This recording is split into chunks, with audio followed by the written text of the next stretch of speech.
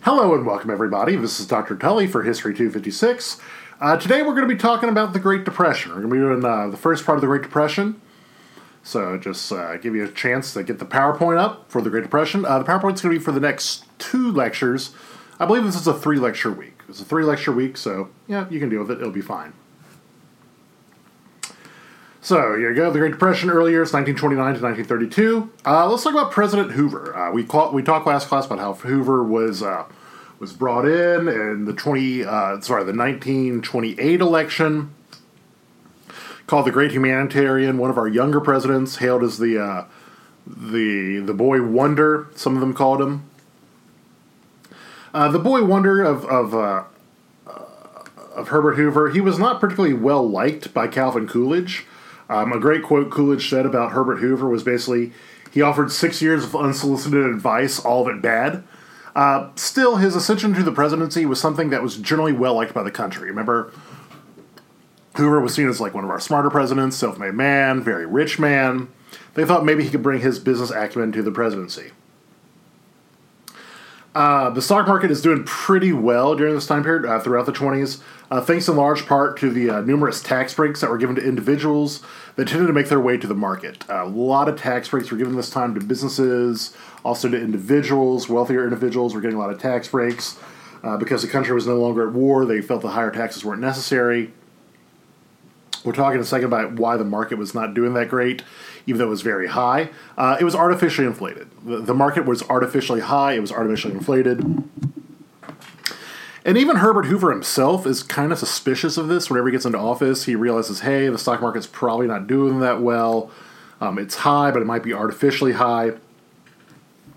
And so he quietly starts telling his stockbroker to start selling some stock.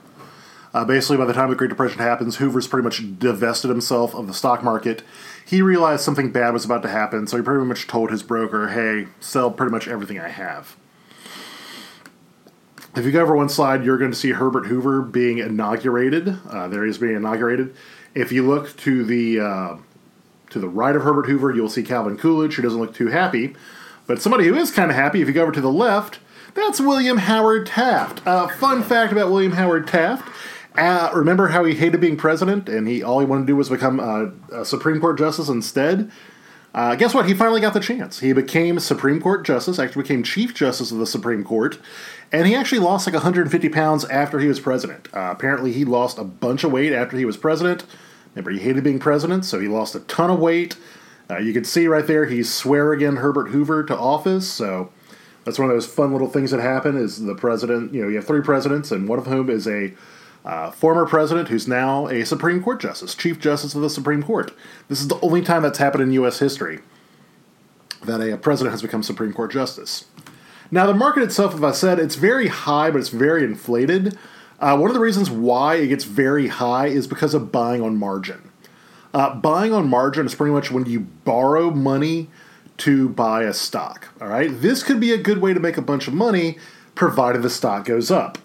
Theoretically, you borrow money from a bank or from whoever, and whatever you make money in the stock market, you sell it back, and you've made more money, like exponentially more money, and you don't owe as much. Theoretically, you get higher reward, but theoretically lesser risk.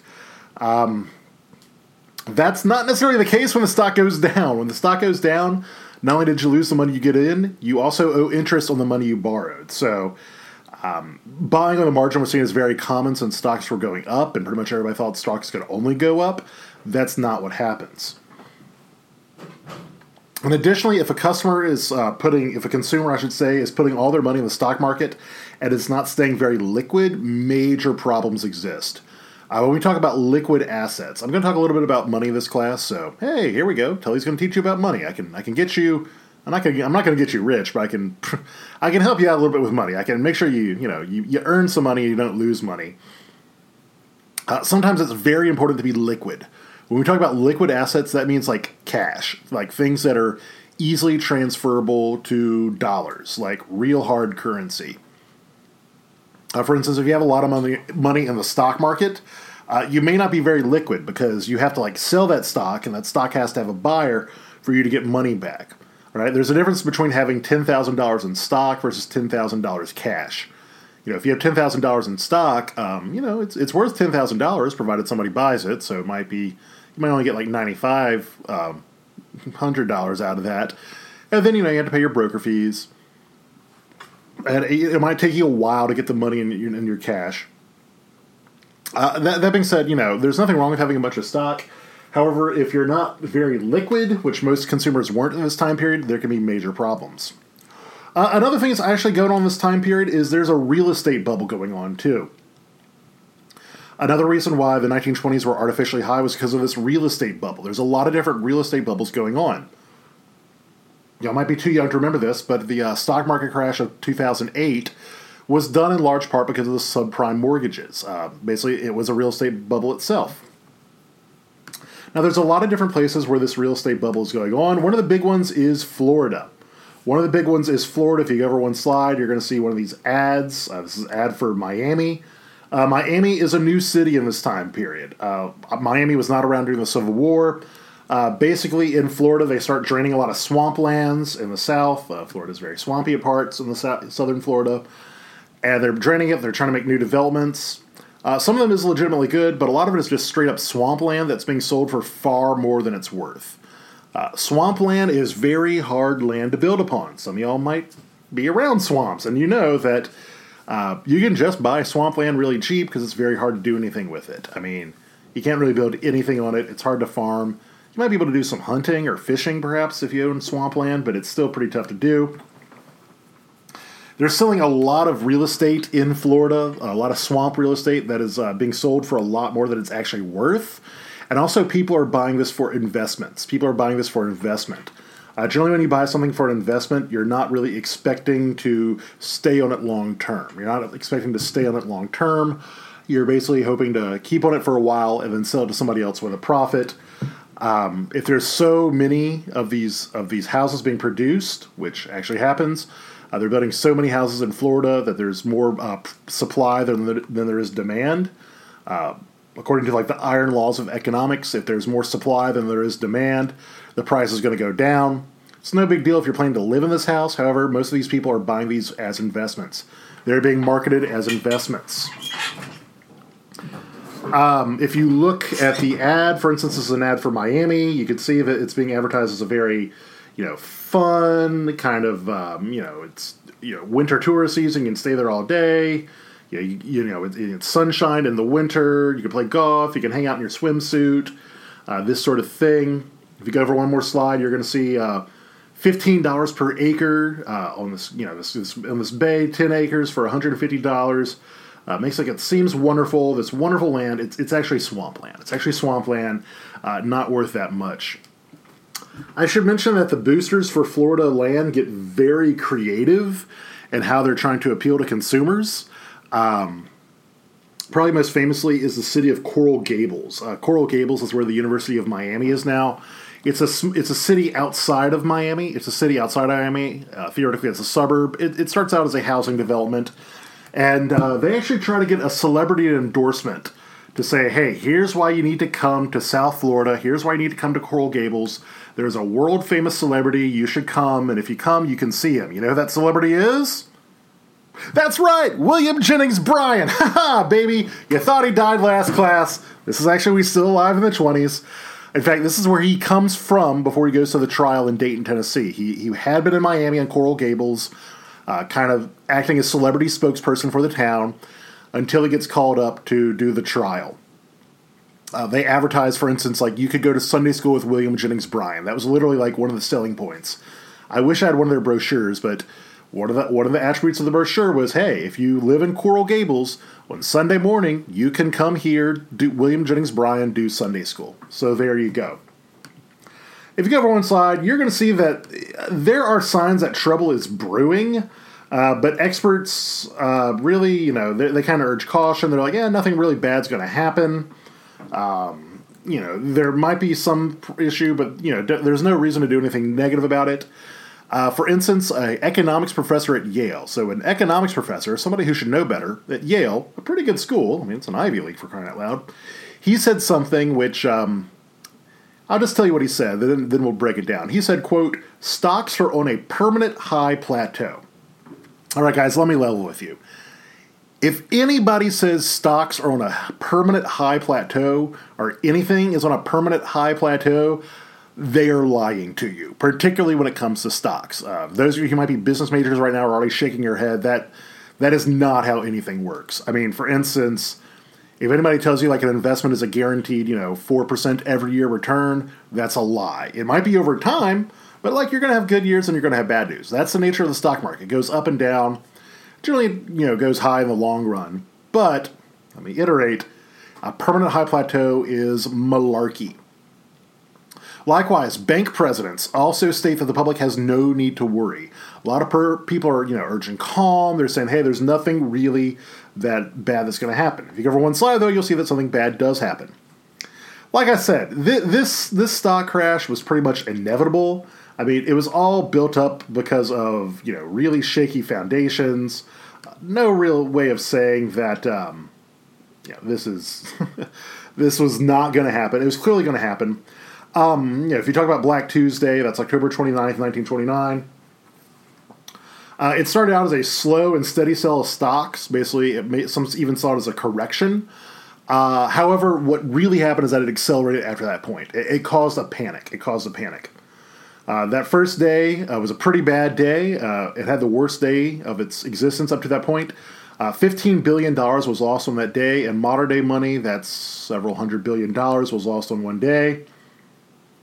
By the end of the month, about 2 days later, $50 billion was lost. $50 billion was lost. In 1929 money, that's like $500 billion. That's a lot of money. If you look at some of these charts, you'll see what happens with the stock market. You see the crash. The main thing I want you to realize is that the crash wasn't just 1929. It goes on for quite a while. Until you get into like 1932. That's when it really bottoms out, is 1932. But it begins in 1929. Gloom, I mean, if you go over one more slide, you're going to see, billions also stocks market crash. The gloom sets in almost immediately. Has a rippling effect that spirals outward. Even Groucho Marx, the famous comedian, states that, quote, life is no longer fun and games. There's also a whole slew of suicides. If you go over one side, you'll see one of these suicides.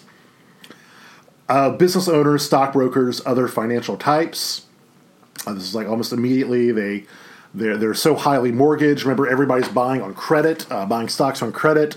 And, if they lose all this money in the market, there's no way to pay people back. And since there's a stock market crash, people want to be paid back. And people feel like they can't get out of it.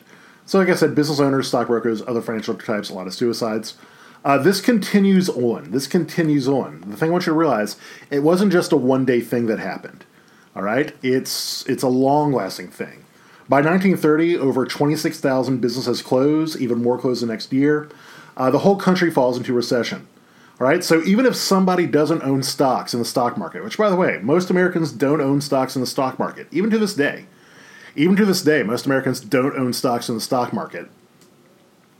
But what most people do have in some form or fashion is a job. Most people have a job. Most people have a job at a smaller business who is unable to weather this type of storm. So that's pretty bad when over like 26,000 businesses close. One of the reasons why they close is because banks close. By 1932, over 9,000 banks close. Banks closing is very bad. It's not just because, hey, that's where, you keep your money for safekeeping. That's also where people get loans for businesses and houses and things like that. One of the reasons why the Great Depression is so damaging isn't necessarily because of the stock market crashing. It's because so many banks close. Now, the reason why the banks closed is that a lot of them were invested in the stock market because it was viewed as a good investment. Thing about banks, you may not be familiar with banks. Banks don't have all the money you have in there in cash. Does that make sense? Like, a bank doesn't have all the money that it has in deposits in cash. They loan it out. That's how they make money. They loan it out to businesses. They loan it out to, people buying a house, car loans, things like that. That's how banks make money.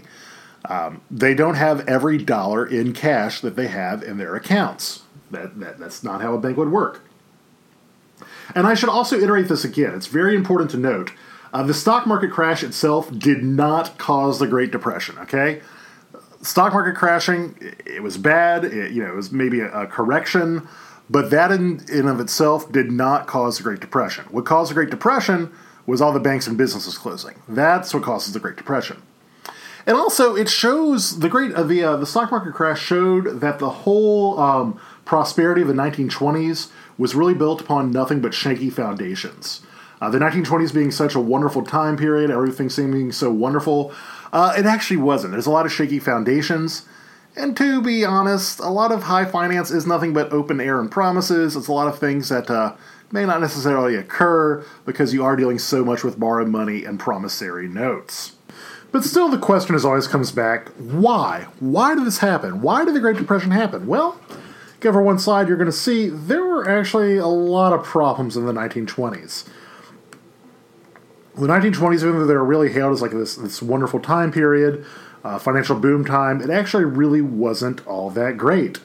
Honestly, in the most simple way to put it, it was a problem of overproduction and underconsumption. Although production did indeed increase, consumer purchasing power did not. So there was more stuff to be purchased, but not more money to buy stuff with. That can be a real problem and not good for the long-term success of an economy. Likewise, when people did borrow money, or whenever people did have money, they did things like invested in the stock market, which doesn't have a very liquid environment. Not a particularly liquid environment going on in this time period. There's also some business practices that really, cause this problem to be exacerbated. For instance, they increase the profits by not giving raises to their employees. That's one way that a lot of these companies are able to make a lot of money is by simply not paying their employees more. So even though they're making more money, by keeping more of the money they get and not giving it over to their employees and raise salaries, you're able to keep this going. That's one of the reasons why you have the success of social welfare programs. I remember social welfare is whenever the company takes care of you, quote unquote, rather than, with other ways other than financial compensation. This in turn reduced the power and membership in unions, which is another reason for low wages. Remember in this time period, unions are not fully legal. I mean, they're not fully legally recognized. They're not technically illegal, but they're not really legally recognized as being a legit thing. Another issue is frankly, there was an unequal share of wealth in the 1920s. Although the 1920s was a very wealthy time for the country, not everybody had that. The gap between rich and poor, who is rich and who is poor, was probably the greatest it's ever been in the country.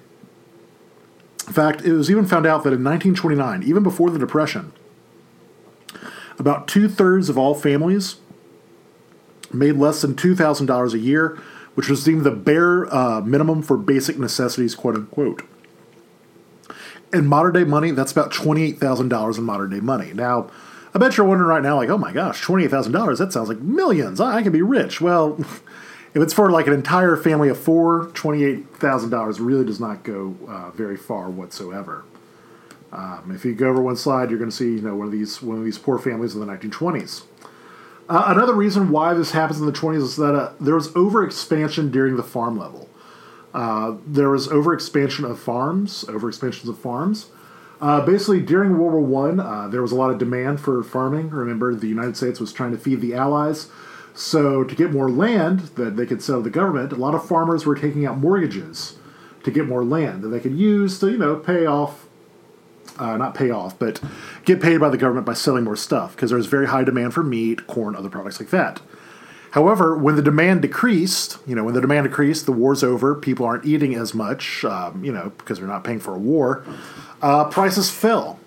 Prices fall. That is the old law of, the iron law of the economy. If there's more demand than there is supply, if there's more supply than there's demand, prices are going to go down. Prices fall down, but bills are still due. The bills are still due, and so farmers feel like they're quite trapped. They feel quite trapped. Ironically, this also hurt farmers because they start growing even more stuff to try to pay the money back, and basically that makes the price of things fall even further. Another issue is tariffs. Tariffs, something I used to have to explain to students, but thanks to this current administration, we're talking about tariffs a lot more. Tariffs in this time period, they were kept in place to help American goods and help American businesses and farmers. Theoretically, a tariff keeps the price of a good artificially high and stops cheaper foreign imports. The way a tariff works is basically goods coming into the United States, they get a higher price, artificially higher priced. This in turn makes American consumers more likely to buy American products, which is better for American companies.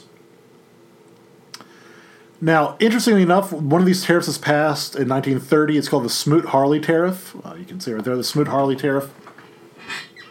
It's signed in Herbert Hoover in 1930. Theoretically, he said it was going to help farmers that were hurt by the Great Depression. It would cause there to be foreign goods to be a higher tariff, so Americans more likely to buy, goods from American farmers, American companies. Ironically, this actually hurts farmers. This actually hurts American companies because the foreign countries who were upset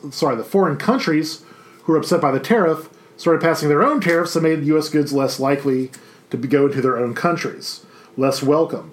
And so what ends up happening is farmers who might have had an international market for their goods, they're now trapped out of the international market. It's even worse for them. If you go over one side, you're going to see the Smoot-Hawley Tariff. The GOP was seen as fighting against itself. Basically, the GOP, the Republicans were seen as fighting against themselves. Which constituent's going to do that? Another issue why this happens is interest rates. Another reason why the Great Depression gets worse is interest rates. Inflation is something that happens whenever there's too much money in a supply. Basically, the price of dollars gets devalued. The Federal Reserve is basically trying to make sure that you're not going to have inflation in this time period. They don't want to have inflation in this time period. That's something that might happen during an economic depression. The value gets de-lowered. And so they respond to this by basically they raise interest rates. They raise interest rates because they want to keep inflation down. Now, ironically, this backfires. This reduces the money supply and causes about 10,000 small banks to close between 1929 and 1932. For instance, if you watch the movie It's a Wonderful Life, that's pretty much what happens to George Bailey's housing and loan, his little bank that he has in It's a Wonderful Life, is basically the interest rates go up. This makes cash harder to come by. Banks close because of that. Remember, most banks don't have a full supply of cash. Also, I should mention this really disproportionately hurts black and immigrant banks, since those individuals were banned from using larger banks. The Great Depression disproportionately affects African Americans and immigrant groups. Share squeaky, I'm sorry. Disproportionately hurts those groups because they're ones who are kept out of the rest of the government, rest of the American economy.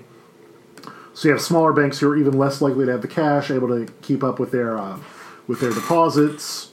This is a major problem, so really hurts black and immigrant persons. And the other reason is Europe. Europe is also really hurt in this time period. Europe is really messed up from World War I. The economies of Europe had not really recovered. Pretty much nobody in Europe has money. Nobody in Europe really has an economy. Nobody in Europe has much of anything because World War I destroyed everything. France got destroyed. England got destroyed. Germany was banned from really having an economy in this time period. And so you have this giant cycle of nobody really has money. Also, millions of people died, so they're trying to repopulate the countries. European economies are really screwed up.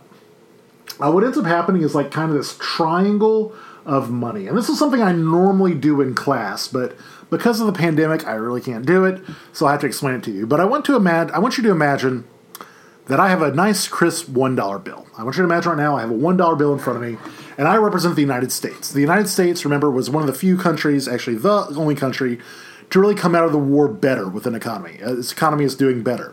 They're the only ones with money. Now, all right, so there's me. I'm the United States. I have that nice dollar. And you know who really needs money? Germany. Germany needs money because Germany's not allowed to really have an economy.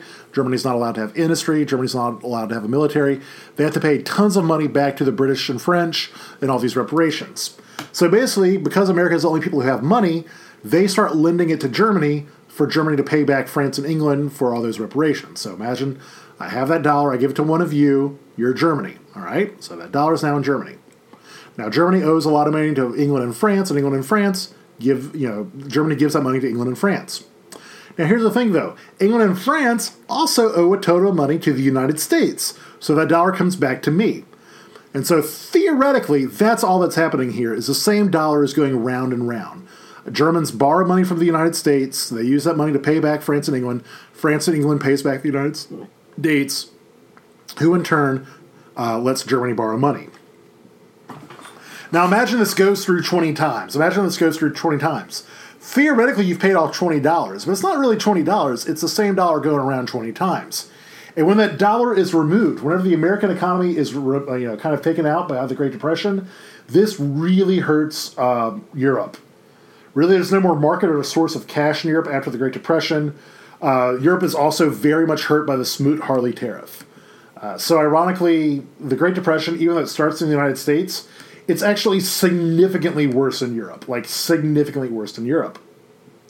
Now, the human toll of the Great Depression, go over one slide. Oh, by the way, that picture is a picture of Germany during the Great Depression. The human toll of the Great Depression, I mean, we're talking big countries right now.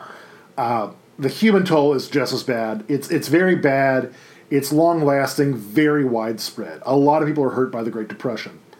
By 1932, a quarter of the U.S. population could not afford either housing or food. Housing or food. That is bad. That is really bad. That's like the bare necessities. Is, a roof over your head and something to eat. A quarter of the U.S. population can't even afford that. There is some talk of a communist revolt. Even Theodore Bilbo of Mississippi. Theodore Bilbo is like the super populist, just imagine like some sort of hypothetical, like super quote-unquote patriotic candidate. Hurrah, hurrah, USA. Even Bilbo's like, yeah, we might go communism. He makes allusions to it. Nothing ever really comes of it. If the United States ever were to make a great radical change, we've talked in class quite a bit how the U.S. tends to be fairly lowercase c conservative, not very radical. If we ever were to go something really radical, if we ever were going to make a radical change in the country, it would have been during the Great Depression. But we never do. Because most people are just living their lives in a sense of helpless despair and submission. This idea that something really big has happened. Most people don't understand the stock market. Most people weren't invested in the stock market. They didn't really understand what was going on. They just realized, hey, the bank is closed, my job is gone. People feel that it's their fault. They're somehow at fault for it. This despair, submission, feeling of hopelessness. The carefree optimism of the 1920s was straight up gone. Unemployment gets very high, very high. In 1930, you have about 40 million people unemployed. By the time we get to 1932, it's about 12 million people. Very sizable percentage of the population is out of work.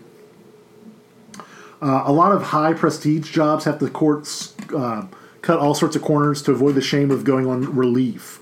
Going on relief, taking public assistance, was not seen as something that was honorable. It was seen as something disgraceful. It was seen as like basically you failed as a person if you have to take public relief. So even jobs like doctor. Actually, doctor is probably the best example. Doctors aren't getting paid because people can't afford to go to the doctor. And so a lot of doctors in this time period, they were really not doing well because they don't have money, they don't have customers. But if you see your doctor in line in the soup kitchen, that might make you, less inclined to go see that doctor. People generally like the feeling of their doctor being a fairly successful person financially. I really should mention this really hits the black community especially hard. Unemployment numbers were significantly higher among African Americans as compared to white persons. For instance, in 1931, the unemployment rate among white male urban workers, was about 27%, whereas their black counterparts were closer to 40%. Likewise, this was felt amongst female workers. White urban women who choose to work, that was a thing in this time period. A lot of women chose not to work to raise children, but those women who did choose to work, their unemployment rate was generally around 16.8%, so about 17% for white women. For black women who chose to work, the unemployment rate was about 44%. So you're talking with massive unemployment numbers. That's for urban African Americans. Still felt that same way for rural African Americans. Remember, most rural African Americans in this time period are sharecroppers, dependent upon the sale of cotton. The price of cotton falls down to about 6 cents a pound in 1933. Before the Depression, it was about 18 cents a pound. I know that doesn't sound like a lot. Just think that the price of cotton falls down a third. It falls down to a third, all right? So basically you're getting like a third of the money you get prior to that. Sharecroppers were already not doing well before the Great Depression. Very precarious. We talked about the cycle of debt they were in because pretty much you could never get ahead. Whenever sharecroppers, basically the price goes down, they try to sell more crops. This makes the price go down even further. It really hurts African-American sharecroppers. If you look at these pictures, for instance, there's a fairly famous picture of the high standard of the world, and then you have African-Americans in a soup kitchen line.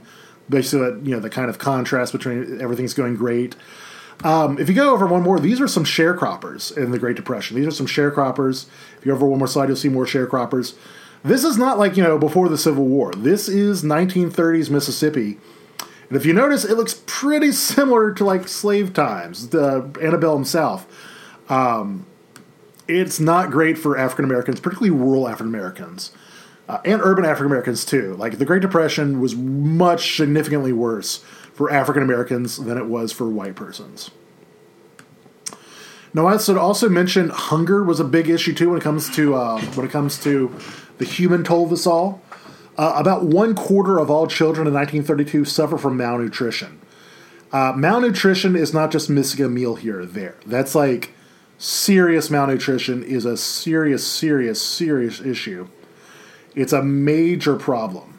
Major problem to have malnutrition, because once a kid goes hungry and they're malnourished when they're a child, it doesn't get better. If you go over one slide, you will see some of these children in line at a soup kitchen. Rummaging through garbage becomes fairly common, and that's also not a great way to have good nutrition. Like if you're digging food out of the garbage can, it might be rotten, or even if it isn't rotten, it's been in the garbage can, so it's been around God knows what.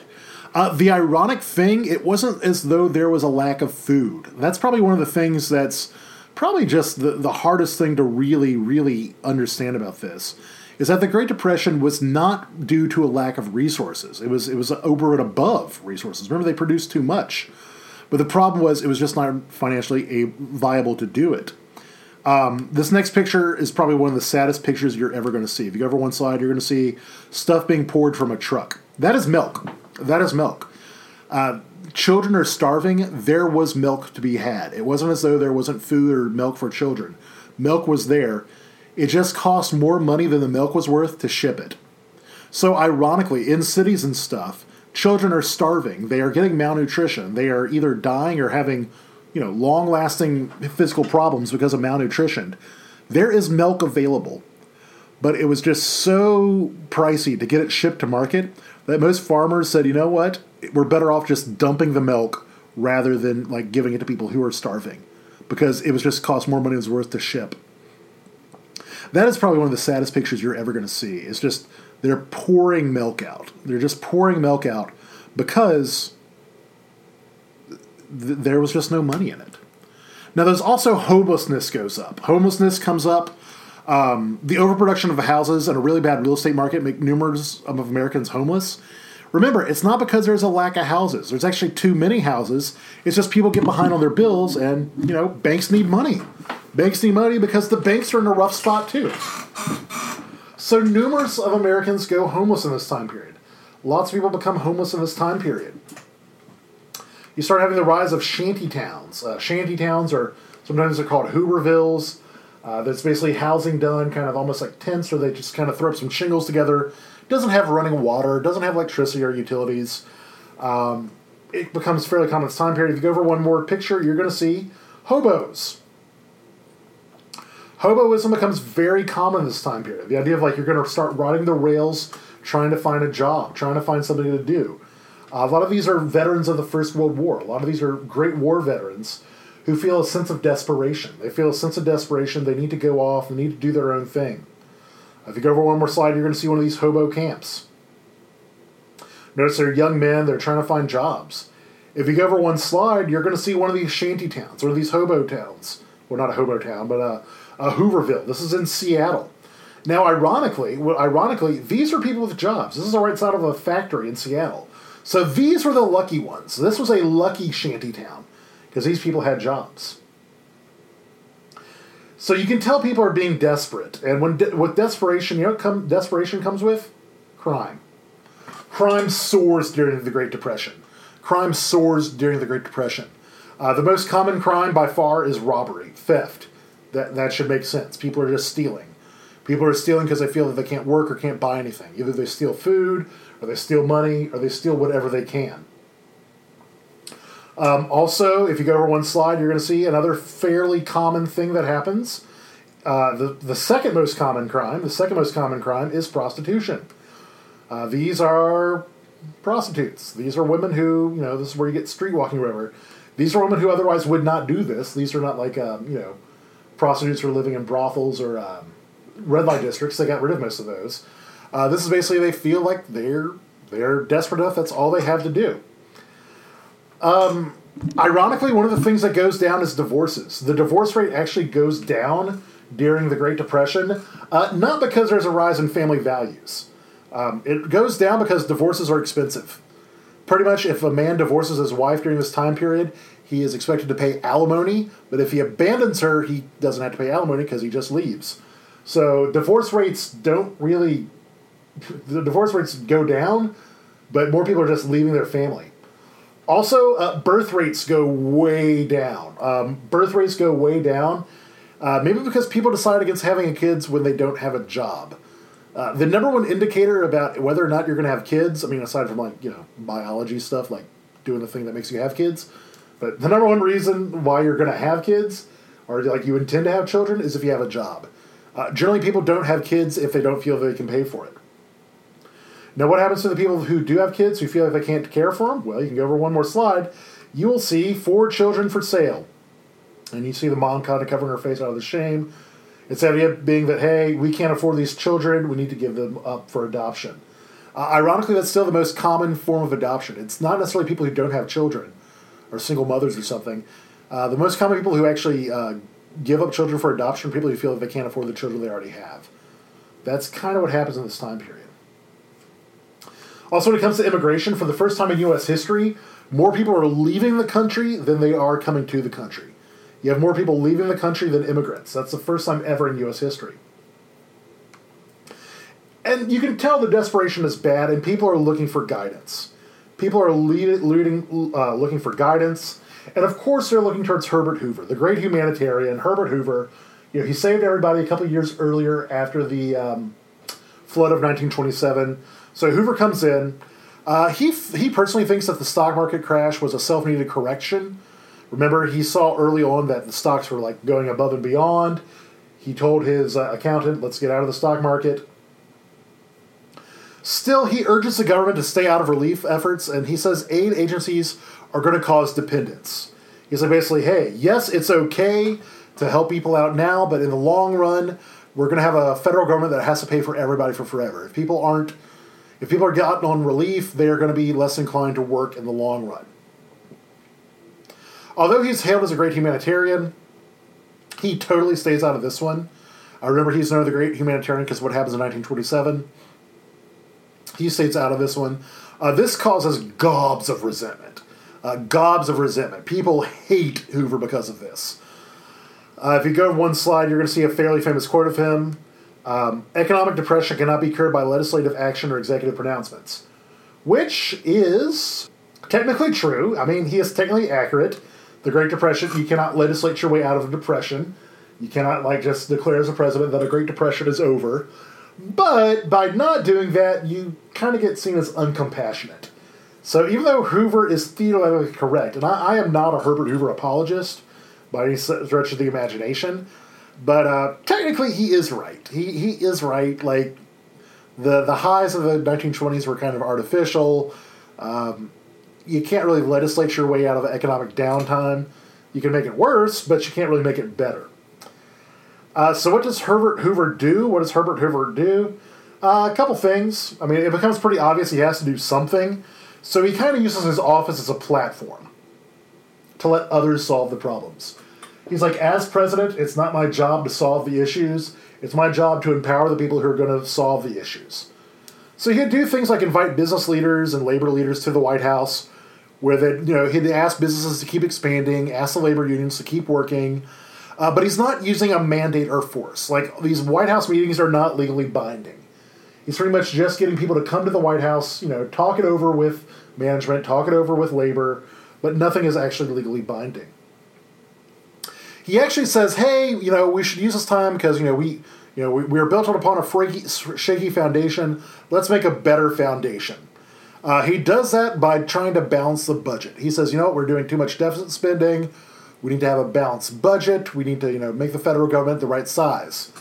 Now, there's two ways you can balance the budget. You can cut spending, which he does do somewhat, but the government was not that big in this time period. Or you could raise taxes. He raises taxes to balance the budget. This takes what little money there is out of consumers' pocket and makes recovery even slower. Now, once again, technically that's a smart thing to do. If your economy was built upon a shaky foundation, having a balanced budget so that when the economy does come back, it's going to be better. That being said, though, it kind of doesn't go over very well at all. He also he fears socialism. Remember, there's a fear that if the U.S. goes communist, it's going to be during this time period. He fears that socialism might come because of these relief aid programs. He's afraid of overdependence on overdependence on the federal government by the various people. So instead, he urges self-reliance. He says, hey, Mr. American, it may not be your fault that you lost this, you lost during the Great Depression, but only you alone can fix it. Only you alone can fix it. You should do that. He also says to help out your fellow man, he calls upon the natural generosity of Americans. He says Americans are naturally generous, and there's nothing the federal government can't do that, we the people can't do for ourselves. So he urges, churches and civic associations to really, take up the need. He says, your community's better, who's hurting better, you can help out a lot better than the federal government. Now, as I said, is he theoretically correct? Sure, he's theoretically correct. But do you see how this comes off as very cold and uncaring? Because that's what happens once 1933 starts to loom. Democrats are beginning to make gains in Congress. In the midterms of 1930s, the Democrats start getting a lot more people elected. This is worrying Republicans. They're afraid that they might lose the presidency. They might lose their mandate. Remember, the United States tends to be a fairly conservative country. And for quite a while, except for Woodrow Wilson, the country was pretty much fairly Republican since, Reconstruction. You've had very few Democratic presidents. You've had Cleveland and Wilson. That's about it. Most of the rest of them have been Republican. Also, farmers are doing really bad. I should iterate that farmers are doing very bad in the early 30s. I'm just going to tell you a very scary small number. Okay? The average income for farmers, all right? The average income for a farmer per year in the early 30s, per year, is $240. And today money, that's about $3,000, right? About maybe $3,500, about between $3,000 or $4,000 a year. Remember how we said that $28,000 a year is bad for a family? $3,000 to $4,000 is a lot worse. As we said earlier with the milk stuff, it costs a lot more money to bring stuff to market than it was work. And a lot of people get really frustrated with this. Now, in the midst of all this, probably the worst thing happens in terms of optics. The bonus army is what happens. This is probably the worst optics ever for Herbert Hoover. When we talk about optics in politics, it's the way that something looks. It may not be how something actually is, but the way it looks. And the optics for this one are terrible. Herbert Hoover looks super bad because of this one. Now, who are the bonus army? Are they an army? Well, they are veterans, okay? There's about 4 million veterans from various wars, mainly World War I. They're owed money for fighting in various wars. Not a ton of money. It's done generally as a bond. I mean, theoretically, they can't collect the money for about 20 years. The time was not quite up for those 20 years since World War I. Most of them were willing to take a smaller, more immediate amount. They're like, hey, we know we're owed X amount of dollars later. We'll take a smaller amount now. It's not a ton of money. In modern money, it's about $10,000. So, not a huge amount of money, but if you're really in trouble, if you're in a bad situation, you need that money. In fact, most of these people, they're not asking for their full $10,000 now. They understand it all can't be at the same time. However, Herbert Hoover refuses to do this. Herbert Hoover refuses to do it. He refuses to pay. He says it's going to raise taxes too much. These are, military veterans. I mean, generally people like veterans, especially from a foreign war. Hoover says, no, we're not going to do this. It's going to raise taxes too much. So in response to this, a group of about 10,000 veterans, their wives and children, camp out in Washington, D.C., just across the river from the Capitol. I think I got some pictures of it right there. If you go over a few slides, let's see. Yeah, you can see the camp. You can see the camp over there. The first picture is actually them on the steps of Congress. They're basically, lobbying to try to get their money, try to get what they feel is owed to them.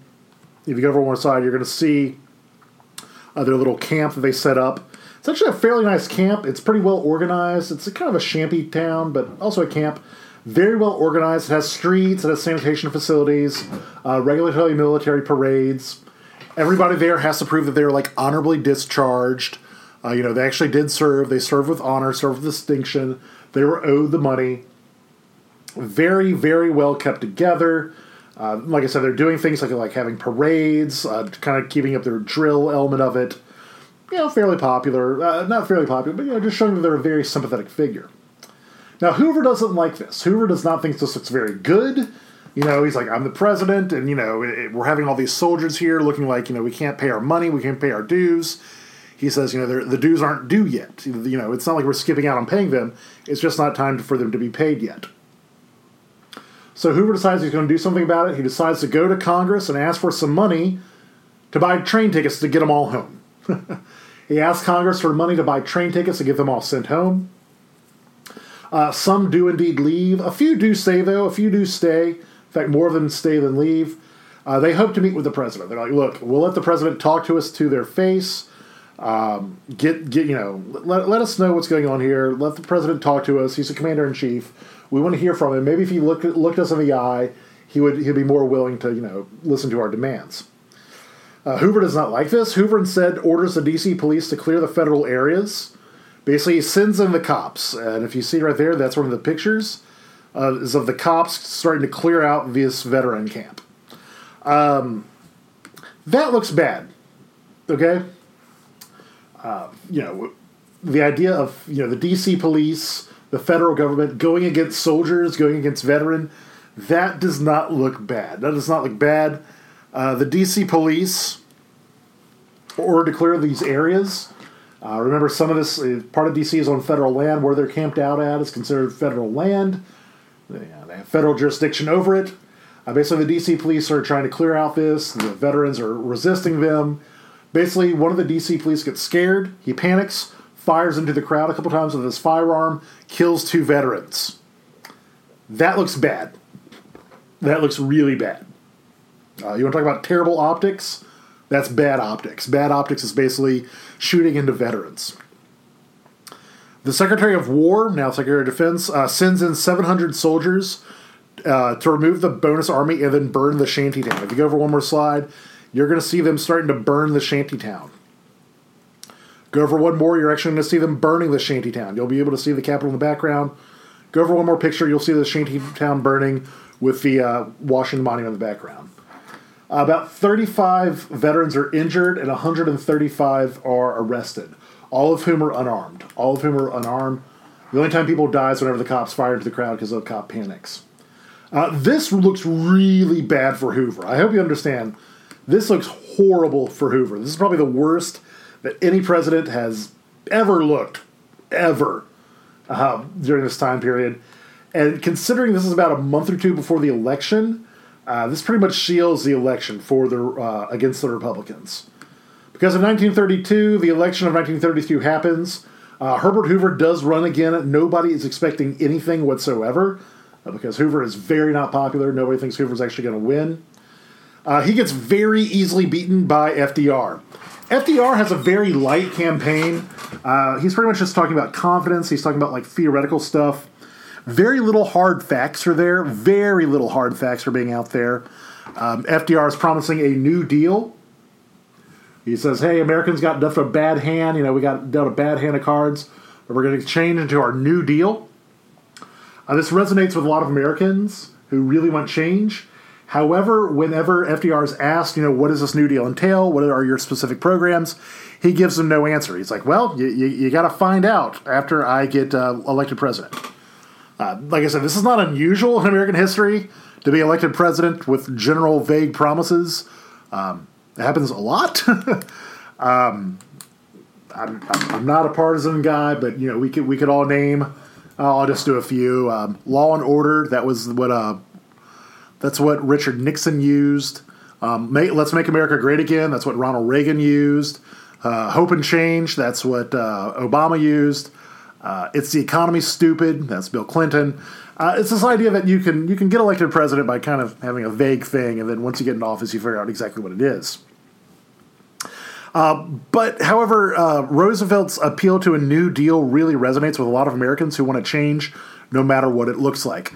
I should also mention that Franklin Roosevelt, is one of the first Democrats to really appeal towards African Americans, particularly urban African Americans from the North. He's like, hey, you've been voting Republicans since Reconstruction, if you can vote. What have they done for you? What have Republicans really done for you since Reconstruction? Maybe we'll change things over. If you go over one more slide, you're going to have some interesting stuff. I actually found some political cartoons, so basically campaign signs for Hoover in 1932. If you see right there, there's Vote for Hoover, Don't Change Now, the idea that the country's in a really bad time. We shouldn't switch midstream. The Dawn of Victory, Stand By Your President, Re-elect Herbert Hoover. You have Columbia there. Not very popular. If you go over one more slide, you're going to see, for a New Deal, there's Franklin Roosevelt. He's ready, are you? We need action. The nation demands constructive leadership. Elect Roosevelt. My favorite one is this next one, just for the sheer politics of it. The man with a heart. The party with a soul. Vote straight Democrat for all Roosevelt candidates. The idea being that, Franklin Roosevelt, he's the guy with the heart. The Democrats are the one with the soul. That's just fantastic political pandering. So if you go over one slide, you're going to be seeing the Great Depression, the New Deal years. All right? This is kind of a long one, so I'm splitting it up. The New Deal years. First thing we're going to talk about is Franklin Roosevelt. Franklin Roosevelt, his personality, well, he's a very distant cousin of Theodore Roosevelt.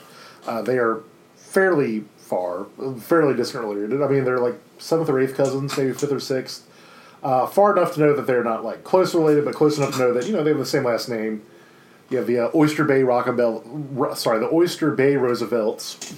That's Theodore's family. Then you have the Hyde Park Roosevelts. That's Franklin's family. Fairly charmed life. He starts out in a very rich family, very wealthy family. If you go over one slide, you'll see that there he is on the left. His mom used to dress him in woman's clothing when he was a child. Gets involved in New York politics fairly early. He's later appointed Secretary of the Navy by Woodrow Wilson. He lives a very charmed life. Like I said, he's obsessed with his distant cousin Theodore. Theodore is a Republican, however, Franklin is a Democrat. Now, Franklin needs to get a wife. He needs to get a wife, be married. In politics in this time, they expect for a man to be married if they're even involved in politics. And so he's looking for a nice, good political marriage. And he's trying to find a decent, family to marry into, really find a family that's advantageous for us. So, I need to tell you something else about Theodore Roosevelt real quick. Theodore Roosevelt had a brother. Theodore Roosevelt's brother was alcoholic. And he died fairly young, complications from alcoholism. And so Theodore kind of raised his brother's daughters as his own. Basically, whenever his brother died, Theodore had 2 daughters that he kind of raised as his own. One of those daughters was a girl named Eleanor. That's right, Franklin Roosevelt's wife, Eleanor Roosevelt. Let's just say she didn't have to change her name at the wedding. Her maiden name was Roosevelt, and when she got married, her last name was Roosevelt. Now, like I said, they are distant cousins. They're 5th or 6th cousins. Her uncle is Theodore Roosevelt. In fact, Theodore Roosevelt is the one who gives her away at her wedding. He had just been president. He'd just been not elected president, but he just assumed the position of president after McKinley was assassinated. Apparently, that was a big height for Franklin. Eleanor would later complain about this. She said basically that she wasn't the star at her own wedding. Like I said, he's living this very charmed life. There are two things that are covered up pretty much his entire time in politics. The first is in 1921, he gets polio. In 1921, he notices that he has polio. Polio is a virus that pretty much destroys your muscles. This is hidden from the public his entire political career. Pretty much the entire time he is president, he is paralyzed from the waist down. Now, this is something which is not talked about, like, ever. There's a gentleman's agreement, so-called, between the press and the president, that they would not show Franklin Roosevelt in a wheelchair. If you look right there, there's a picture of Franklin Roosevelt in a wheelchair. That's, like, right before his death. Basically, it's to show the little girl. If you notice, the little girl has leg braces. Basically, to show her, like, he's not ashamed of it. But through most of his life, he did not have a... he was not open with the fact that he had polio. The other thing that is hidden from pretty much everybody is affairs. Franklin Roosevelt had multiple affairs pretty much the entire time he was in office, pretty much the entire time he was in politics. He was never particularly faithful to Eleanor. Pretty much he told her fairly on, this is a political marriage. You're to be my partner in this. However, don't expect fidelity. Don't expect fidelity. She kind of knew what was going on in this time period. Her thought process was, you do what you feel you have to do. I just don't want to see about it, and I don't want to hear about it. I don't want to see it. I don't want to hear about it. For instance, there's a time wherever Franklin starts messing around with Eleanor's secretary. Eleanor's like, that's too close. As long as you keep it away from me, don't get into my immediate circle. Still, Franklin Roosevelt's persona, he's known for being very optimistic. He is a very charming speaker. Gets fairly popular through his quote-unquote fireside chats. They call it fireside chats, where he speaks on the radio, theoretically in front of a fireplace. He's not actually in front of a fireplace. But it's done as very, encouraging, very optimistic, very popular with the general public. Basically, he does these regular radio broadcasts where he talks about what's going on in the country. I should mention, Eleanor, if you go over one slide, you're going to see her speaking. She is a very unique First Lady. She is our first modern First Lady in the sense that she's really her husband's political partner. She's her husband's political ally. She's popular in her own right. She has a newspaper column the entire time she's First Lady. She's also more able to take stronger stands on issue that Franklin can't do. For instance, in particular, civil rights. She's very pro-African American. She does a lot of stuff for African Americans that regular members of the Democratic Party, by the way, remember the South is predominantly Democrat in this time period. They're not really for that. She's able to do that. In times, people argue she's more popular than Franklin is. Now remember, Franklin is elected under this whole idea of the New Deal. He's elected under this idea of the New Deal. Remember when he's elected president, he's promising this New Deal. He doesn't really have a plan going in. He's very cagey about the details during the campaign. However, once he gets president, he decides, I need to do something about that. And pretty much the main philosophy behind the New Deal is we're going to, throw stuff against the wall and seize what sticks. It's a package of thousands of bills designed to end the Depression and help those in trouble. This is also, at the time, the largest expansion of the government ever. Generally throughout the United States history, the U.S. federal government has been fairly small, fairly limited. This greatly expands upon it. The main interpretation about it, it's kind of a continuation of this idea of liberal reform, lowercase l liberal, liberal reform, things you start seeing under the progressive movement, things like that. The idea that the federal government should take more power and authority, play more of a direct role in people's lives. Now, FDR's philosophy, he really doesn't have an underlying philosophy, just a desire to do things. Just a desire to, try what works. Try anything, see what works, and if it works, keep doing it. Now, the New Deal, the first New Deal has various elements of it. The first New Deal was what was done in 1933. Remember, he's elected president in 1932. 1932 is actually the worst year of the Depression.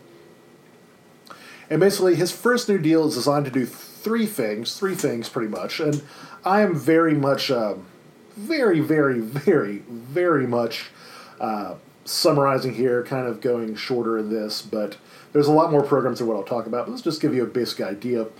The first thing he wants to do is to restore faith in financial institutions. He's like, look, unless people start believing in banks again, as long as people don't believe that their money is safe in a bank, that the bank's going to lose their money, it's going to be a lot harder for things to recover. Remember, the stock market crash in of itself did not cause the Great Depression. What really caused the Great Depression was businesses closing and banks in particular closing. So basically, he wants customers, he wants the general public, John Q. Public, to feel more secure in the bank, to feel like they can trust the bank.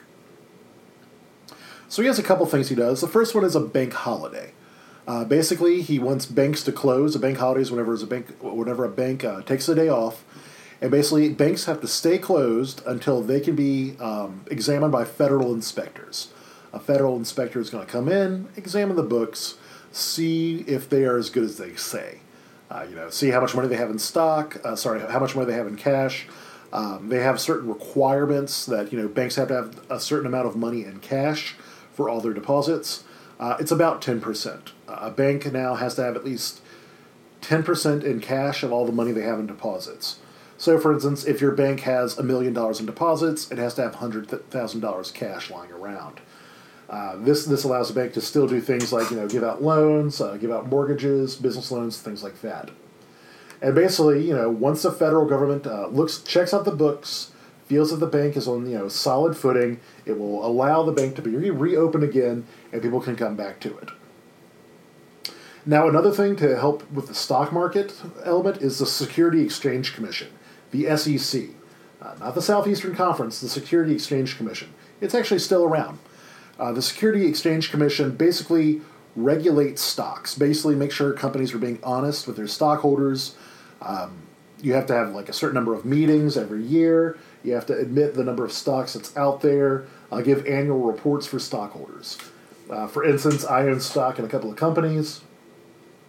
Every quarter, the companies send me a report saying, here's how much money we made, here's our profit, here's our overhead, that sort of thing. That's required by the SEC. Pretty much to ensure that stocks are being legitimate. A company can get in very big trouble with the SEC, and that could really kill a business if they're not doing their stockholders correctly. Another thing that he brings about in 1933 as part of this first New Deal to help out the banks is the FDIC, the Federal Deposit Insurance Corporation. You've heard this at the end of every single bank commercial you've ever heard your entire life. This phrase, member FDIC, this is what they are referring to. Now, what is the FDIC? Pretty much it ensures that money up to a certain amount of deposits, if the bank goes under, up to a certain amount of money will be guaranteed to be paid back by the government. Pretty much the federal government is putting its money where its mouth is. It's saying this bank is secure. We believe in this bank, and if this bank does fail for some reason, up to a certain amount of money, it is protected. At the time, it's fairly low. It's a few $1,000s. I believe nowadays it's up to $250,000. So if you have up to $250,000 in a bank, if the bank were to go under, the federal government is going to pay you back for that. This is done not that they're really going to use it, but so that the federal government, is showing that it has full faith in this bank. So these three things together, and there's some other ones too, but these are the three I want you to know about. There is more, trust started to be put into banks. They're more put up into banks. The next thing he starts doing is he wants to end the economic downturn. Once they have, we have the new foundation of banks back down, people are going to go back, we kind of need to stop the bleeding. We need to put people back to work, make life better. The first one is the NRA, not the National Rifle Association. And by the way, get ready for alphabet soup because all these New Deal agencies are three-letter acronyms. The National Recovery Administration.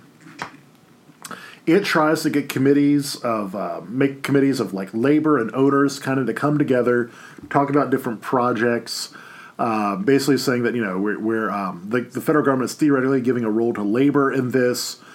Basically saying that certain shops are NRA shops, meaning they're on board with the federal government. This one doesn't last too long. It gets declared unconstitutional by the Supreme Court, which very, very much upsets FDR. because it is, the Constitution says nothing about, the president doing anything like this or ensuring that certain businesses are protected under the, that the U.S. government is like guaranteeing certain businesses like that or certain business practices. This one is overturned. It's probably the most famous one that gets overturned by the Supreme Court. A lot of these do get overturned by the Supreme Court for being unconstitutional. This one's probably the most well known. The next one is the AAA, the Agricultural Adjustment Act. This is to help farmers. Remember, farmers are going through a very hard time in this time period. There's oversupply. The price of crops has gone down significantly. This helps adjust crop prices. Agricultural Adjustment Act. Basically, by adjusting the crop prices, agricultural prices, it wants to make it better. There are two ways, you can do this. You could either, basically the easiest way to reduce demand and to raise the price of something is to limit supply. And that's pretty much what this does. This pays what's called subsidies. This pays money to farmers for them not to grow something. Because, let's say if you have 5 acres and the government says, hey, only grow on 3 acres and we're going to pay you money not to grow on 2 acres, there's going to be less stuff produced. Remember, one of the problems of the 1920s after the post-World War was overproduction. But now that you have lesser production, the prices are going to go up, which theoretically helps farmers. So basically, it is paying farmers to not produce something. It also helps provide grants to buy mechanization, to buy more automatic combines, harvesters, things like that. Big machines. You might see that if any of you have relatives or maybe you live on a farm. These big farm implements, which are quite large and quite expensive. Now, ironically, this one backfires against some of the poorest people, which are sharecroppers. Sharecroppers are very much screwed over by the AAA. This is one of the reasons why African Americans feel betrayed by Franklin Roosevelt, is because sharecroppers, if they don't own the land, and pretty much if a landowner is being paid not to grow something and they have sharecroppers, the first thing they're going to cut is the sharecroppers. And sharecroppers only get paid if they grow something. And most landowners were not sharing their government money with the sharecroppers. Likewise, if you have a mechanical harvester or anything, you also don't need sharecroppers. Sharecroppers are done because the amount of land you have is too much to harvest by yourself. But now, thanks to these large instruments like tractors and whatnot, one person is able to plow a much larger and harvest and farm a much larger portion of land. Another thing that comes with the economic downturn is to reverse it is the TVA, the Tennessee Valley Authority. This is trying to help out people in some of the poorest areas of Appalachia, particularly around the Tennessee River. The Tennessee River is primarily in Tennessee, but also it's in northern Alabama, that area. It has a very bad habit of flooding regularly. It has a very bad habit of flooding regularly. So the TVA was going to build a dam, build some dams, actually a series of dams, to help control the flooding. If you have dams of a river, you can help control the river. You can prevent it from flooding. But another thing, if you have dams, is you can create electricity. It's very easy to make electricity with dams, hydroelectric electricity. This is going to give electricity to parts of the Tennessee Valley, some of the poorest parts of the country, that don't have electricity. Basically, it subsidizes electricity for people living in these areas, helps them live better, also provides jobs. This one's still pretty popular. If you ever go to Tennessee, there's still TVA dams all over the place. It also inadvertently helps invent whitewater rafting as we know it. Like the Ocoee and some of the other big whitewater rafting rivers, they're TVA rivers because you can turn them on and off and you can kind of control the flow. So that's something that's very popular for whitewater rafting. The final part of the first New Deal is direct relief to individuals. Direct relief to individuals. A couple of these programs, basically, this is something the federal government has never done before. One of the big ones they do is food for the poor and federal grants. Remember how we said that 1/4 of all the children in the United States were starving, with malnutrition, not just missing a meal, but serious medical malnutrition. Basically, and remember, there was plenty of supply. The farmers were literally dumping out their milk. This basically is some of our first food stamps, do you ever want to call it. Basically, it's giving federal grants to states to use to buy food for those who need it. This is a step that Hoover was unwilling to take. He said basically this is going to cause long-term dependency. However, Franklin Roosevelt is it doesn't make sense for us to, take milk from the mouths of children, especially when there's ample milk. There's plenty of milk. There's milk to spare. But basically, it gives federal government money to give to the states so they could use to buy from farmers. Now, this also helps farmers because now that you're having a big supply, something still seen to this day in a lot of places is like for the school lunch program. A lot of times they try to get their vegetables and other elements from local farmers. It's a fairly good, it's a good program. The farmers have a consistent customer, and the children get food. It helps the economy. Something that's fairly popular. Another one that really helps out individuals directly is the Civilian Conservation Corps, the CCC. This makes jobs. This gives jobs to young men. They're in the naturalist thing. They're very much like a foresty thing. Basically, telling young men from cities, hey, we're going to go out. You're going to live on a camp. You're gonna work in these forester areas. They do things like build parks. They build trails, things like that. For instance, whenever I was a very small child, we lived in Arkansas for a while, and in Little Rock, and our house was right next door to one of these TVA parks. Granted, there's nobody living there. It's from the Great Depression. It was built 50 years prior or whatever. But it was a very nice park, and you have the TVA, the Civilian Conservation Corps logo all over the place. Likewise, my wife's godmother, she lives in Richmond, right next to one of these parks. It's a huge park. It's a gorgeous park, and you can see the actual camps, some of the cabins that the TVA, it's not the TVA, the CCC, Civilian Conservation Corps used. They are still there. For the first time, the federal government is giving people jobs. That's a big change.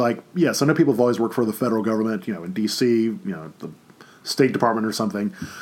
But now it's like the federal government is going to give you a job where you are. A lot of times they're really going for young men who are living in cities, men who have, parents. Generally, these are men between the ages of, 18 to 24. Very much seen as a predecessor to World War II mobilization because it was run by the Army, hence the term Corps. It's this idea that the federal government, will become the employer of last resort. And if you go over one slide, you're going to see a picture of these dudes. They're from cities. For every dollar they make, they're expected to send 75 cents back home. So basically, they're sending 3/4 of their wages to their parents. Not quite a welfare program, quote unquote, but it's this idea that these young men who were otherwise, of working age are going to do something and mainly support their elderly parents. Now, if you notice something about all these guys, they are white. That is another source of contention for a lot of people. Only white men are allowed in the Civilian Conservation Corps. African Americans and other ethnicities, other races were not allowed in the Corps. The final one is the FHA. The FHA, the Federal Housing Authority. It makes it much easier to buy a house. Basically, it says the government is going to start guaranteeing some mortgages, makes banks more willing to have mortgages. This totally changes the mortgage as we know it. Before this time, most mortgages were 5-year. They're 5 years with a balloon payment at the end. It was very difficult for a person to get a mortgage because they were very expensive. A lot of people didn't have houses. The FHA totally changes mortgages. They make it like a 15 or 30-year mortgage, a 15 to 30-year mortgage. Interest rates go way down. Down payments go way down. Banks start making loans again because, the federal government's saying, hey, if a house meets these certain requirements, you can buy it. Like I said, the houses have to have certain requirements, particularly in terms of utilities. The FHA mandates that a house has to have certain utilities like running water, electricity, sewage, things like that. Because remember, the federal government is guaranteeing this loan, and a house that has all these modern amenities is the best likely to retain its value should the federal government have to buy it back and sell it and hopefully make some money off of it. This totally changes a lot in America, particularly when it comes to home buying. Certain areas are deemed acceptable or less acceptable for federal housing. This is another thing that kind of screws over African Americans because pretty much you have this process known as redlining, where basically the federal government will go through a city and kind of color code the neighborhoods that are deemed worthy or unworthy of these guaranteed mortgages. What are the ones that are seen as most likely or least likely to retain their value? And by and large, and when I say by and large, it's pretty much straightforward. what ends up happening is predominantly African American areas, even in northern cities, are deemed to be what's called red. They get the red code, which is the least desirable, and this process is known as redlining because it's kind of a cyclical cycle. It makes bad neighborhoods even worse, and keeps good neighborhoods even better. Because home values are generally tied to things like property taxes, and that's very much tied to services and things like that. This is also the federal government saying that everybody should have basic standards of living that the federal government is really going to provide if need be. So all three of those are pretty much saying the federal government is going to feed you, it's going to give you a job, and it's going to help you get a house or get you a house that has a certain standard. Now, a lot of people don't like this. A lot of people don't like this because it's the federal government getting involved in things that they've never been involved with before. Also, the federal government is very much spending in a deficit. They're very much deficit spending. They are pretty much borrowing money with the assumption that things are going to get better once we do this. Theoretically, FDR is spending money that he doesn't have. This upsets a lot of people because there is a lot of opposition to the New Deal. For instance, from the Supreme Court. Supreme Court has a lot of people who don't like FDR. Remember, we've had a lot of Republican presidents this time period. In fact, as I speak this right now, there's a lot of talk right now about appointing a new Supreme Court justice. Ruth Bader Ginsburg just passed away this past week, and there's a lot of talk about, are they going to replace the justice before or after the election? And there's a lot of talk about, does whoever nominates a Supreme Court justice, is that, show their political leaning of the justice themselves? Remember, Supreme Court justices have a lifetime appointment, and theoretically they're above partisanship, but sometimes they kind of stay in a certain vein. This does change quite a bit. There have been plenty of Supreme Court justices who've changed their kind of political persuasion or become more conservative or more liberal as soon as they get on the bench, but still that's being done. The Supreme Court strikes down a lot of New Deal programs for being unconstitutional, most notably the NRA. It is unconstitutional. There's nothing in the Constitution for any of this stuff, but basically FDR is arguing that it's a time of crisis, it's a time of emergency, it's worth doing it. FDR responds to all this by saying, hey, you know what? The Supreme Court has only had 9 justices since the country began. They're overworked. We should appoint some more justices. Let's appoint, I don't know, what's a good number? Let's appoint 6 more justices. Let's appoint 6 more justices.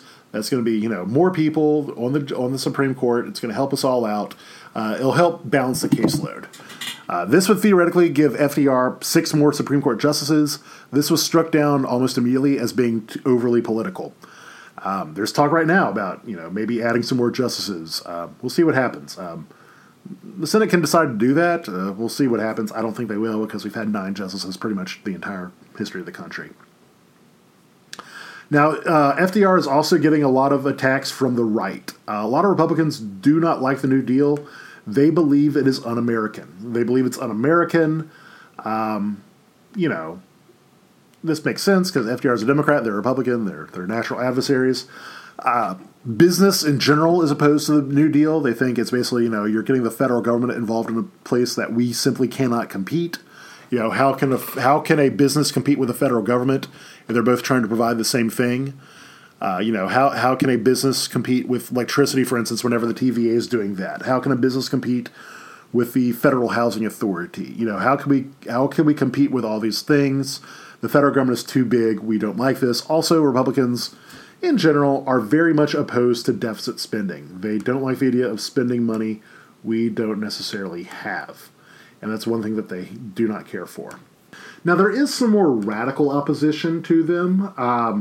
In particular, you have Father Coughlin. If you ever one more slide, you're going to see a picture of Father Coughlin. Father Coughlin, as his name implies, is a Catholic priest. He's a priest from Detroit. His radio program gets very popular.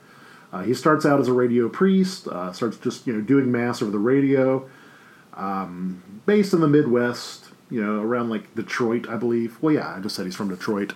Based from Detroit.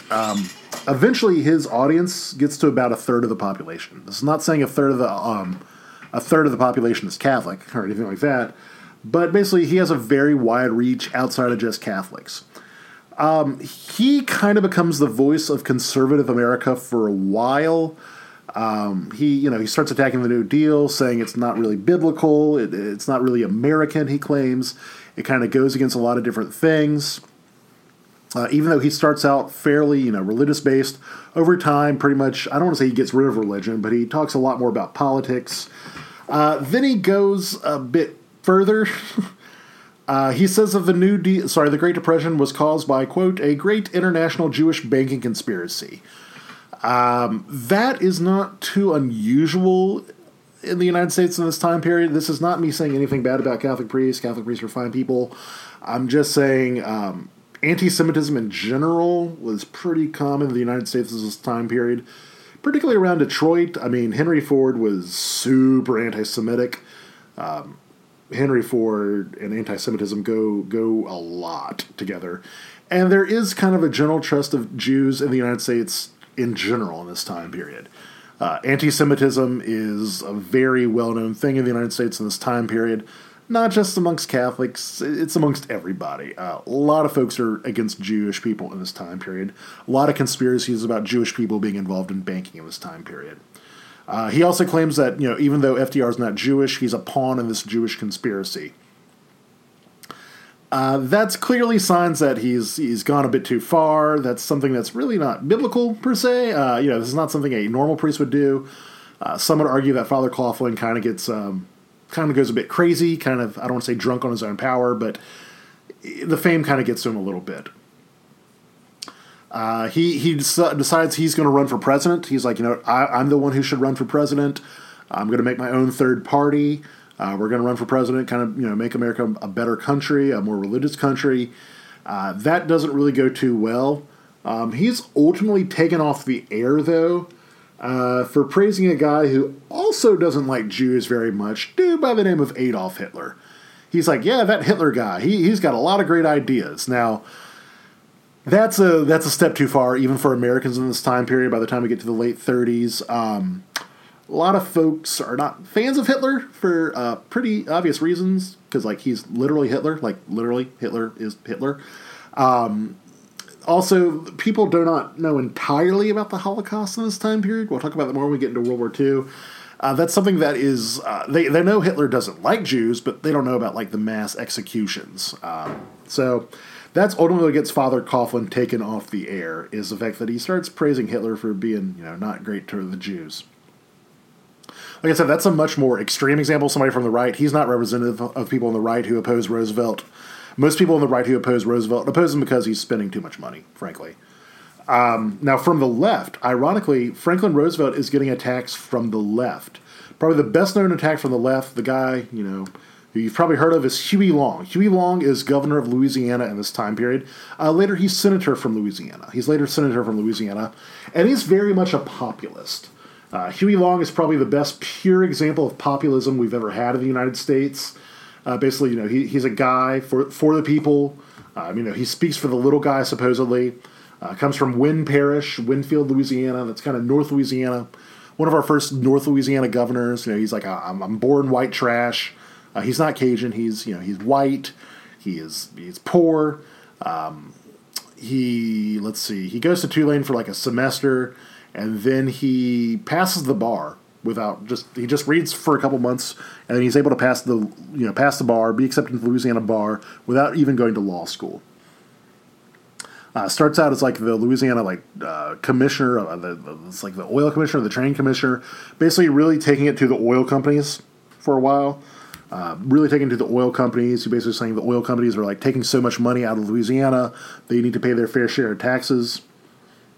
Later becomes senator, very charismatic figure, very popular within the state. He does things he lets school children, get books, free textbooks, builds a lot of bridges, builds a lot of roads. He's not racist for the time period. If you read his stuff, he's racist for now. But at the time period, he actually courts some of the black vote, or not the black people weren't allowed to vote, but he's not overtly antagonistic towards African Americans. He's against the Klan, which is unique in this time period. He says, the Klan hate poor people like me. They hate white trash just like me. His big plan, remember, he is attacking FDR from the left. He says the New Deal doesn't go far enough. It's not socialist enough. It's not communal enough. His big program is called the Share Our Wealth program. The Share Our Wealth plan. Basically, Huey Long says everybody is guaranteed a certain income. Everybody in the United States is guaranteed a certain income by being American. Everybody gets a basic wage. You can call it universal basic income, pretty much something like that. He's like, chicken in every pot type of thing. Everybody's going to, be able to afford meat. The way he's going to pay for it is that any income over $3 million is going to be taxed at 100%. What do I mean by 100% tax? All of it. You cannot have more than $3 million in income in any given year if you're a person. And he says, basically, by taking all this money, we're going to make sure that the rich people have some, but the poor people get some too.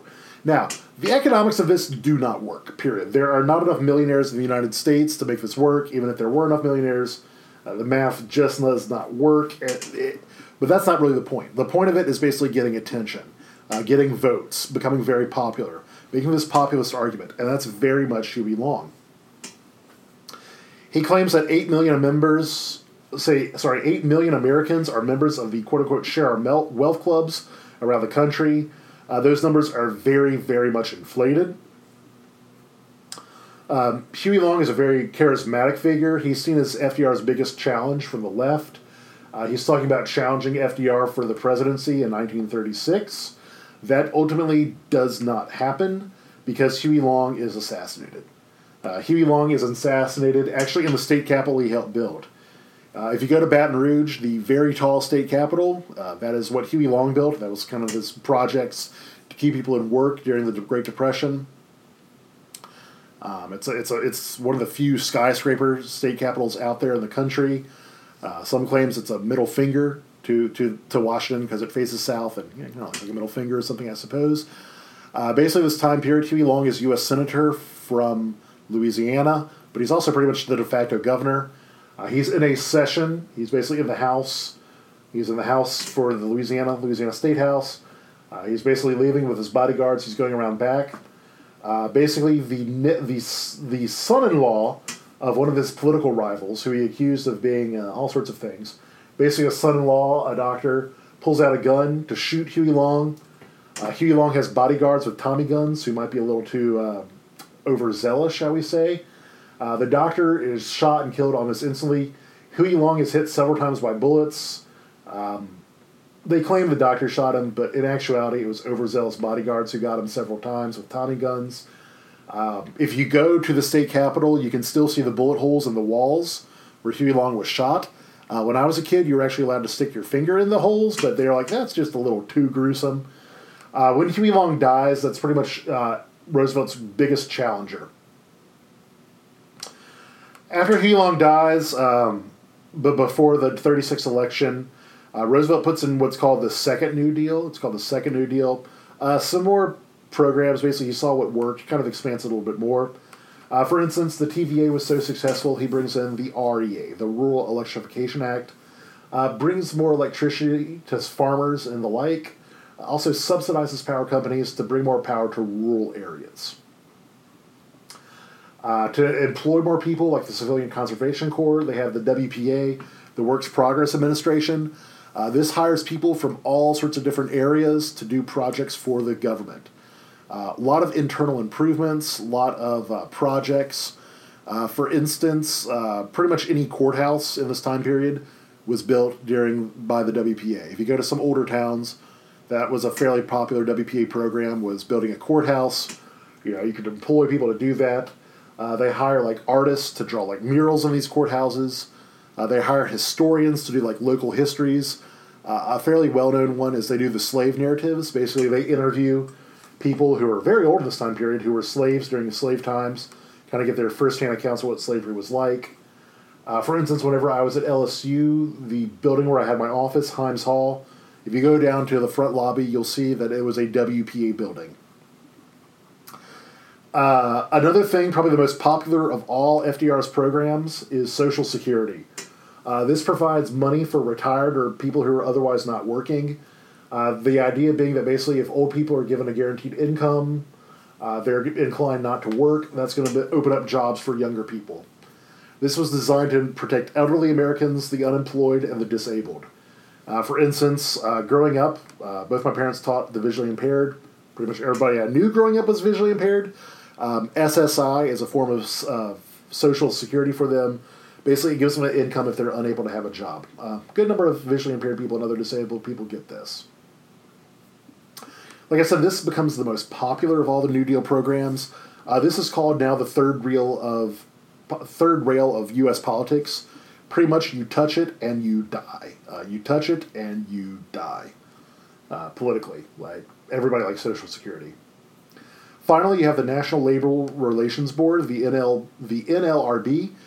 This changes the government's stance on unions. For the first time, unions are like federally protected. This makes the government a lot more buddy-buddy with unions, saying they have a right to exist. Union membership goes through the roof. Union membership goes through the roof in general after this. Pretty much from this point until we get into like the 70s and 80s, union membership is at an all-time high within the United States, mainly because the federal government is saying it's allowed to exist. You also have the CIO come into existence. The CIO comes into existence. The CIO is akin to the American Federation of Labor. However, it is for unskilled labor. Eventually, the two are going to merge. The 1936 election, if you talk about it, it's a walk. It's pretty easy. I'm not even going to tell you who Roosevelt goes up against. He blows it out of the water. He's very popular, has loads of momentum, insanely popular. In Roosevelt's second term, he doesn't do all that much that's very new. This is when he gets into trouble for trying to stuff the Supreme Court with all of his own new justices.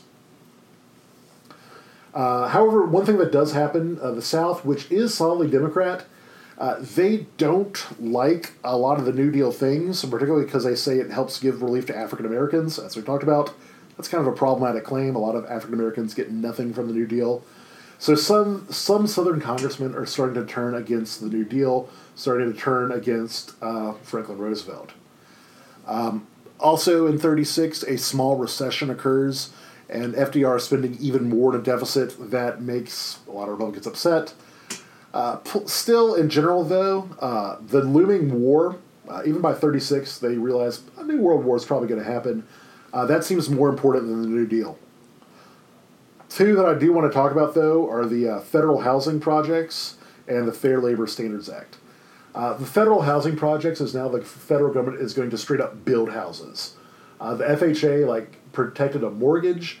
Now basically the federal housing projects are saying, hey, we will make you something. We are going to make you a housing project. It's basically Section 8, whatever you want to call it, housing. Says if you're super poor, if you can't get a house otherwise, the federal government is going to make this. The Fair Labor Standards Act says basically here is the way that you have to work. The big thing this makes is minimum wage. This says no longer can a company decide what it's going to pay its workers. The minimum wage is basically what they view is the minimum amount of money needed to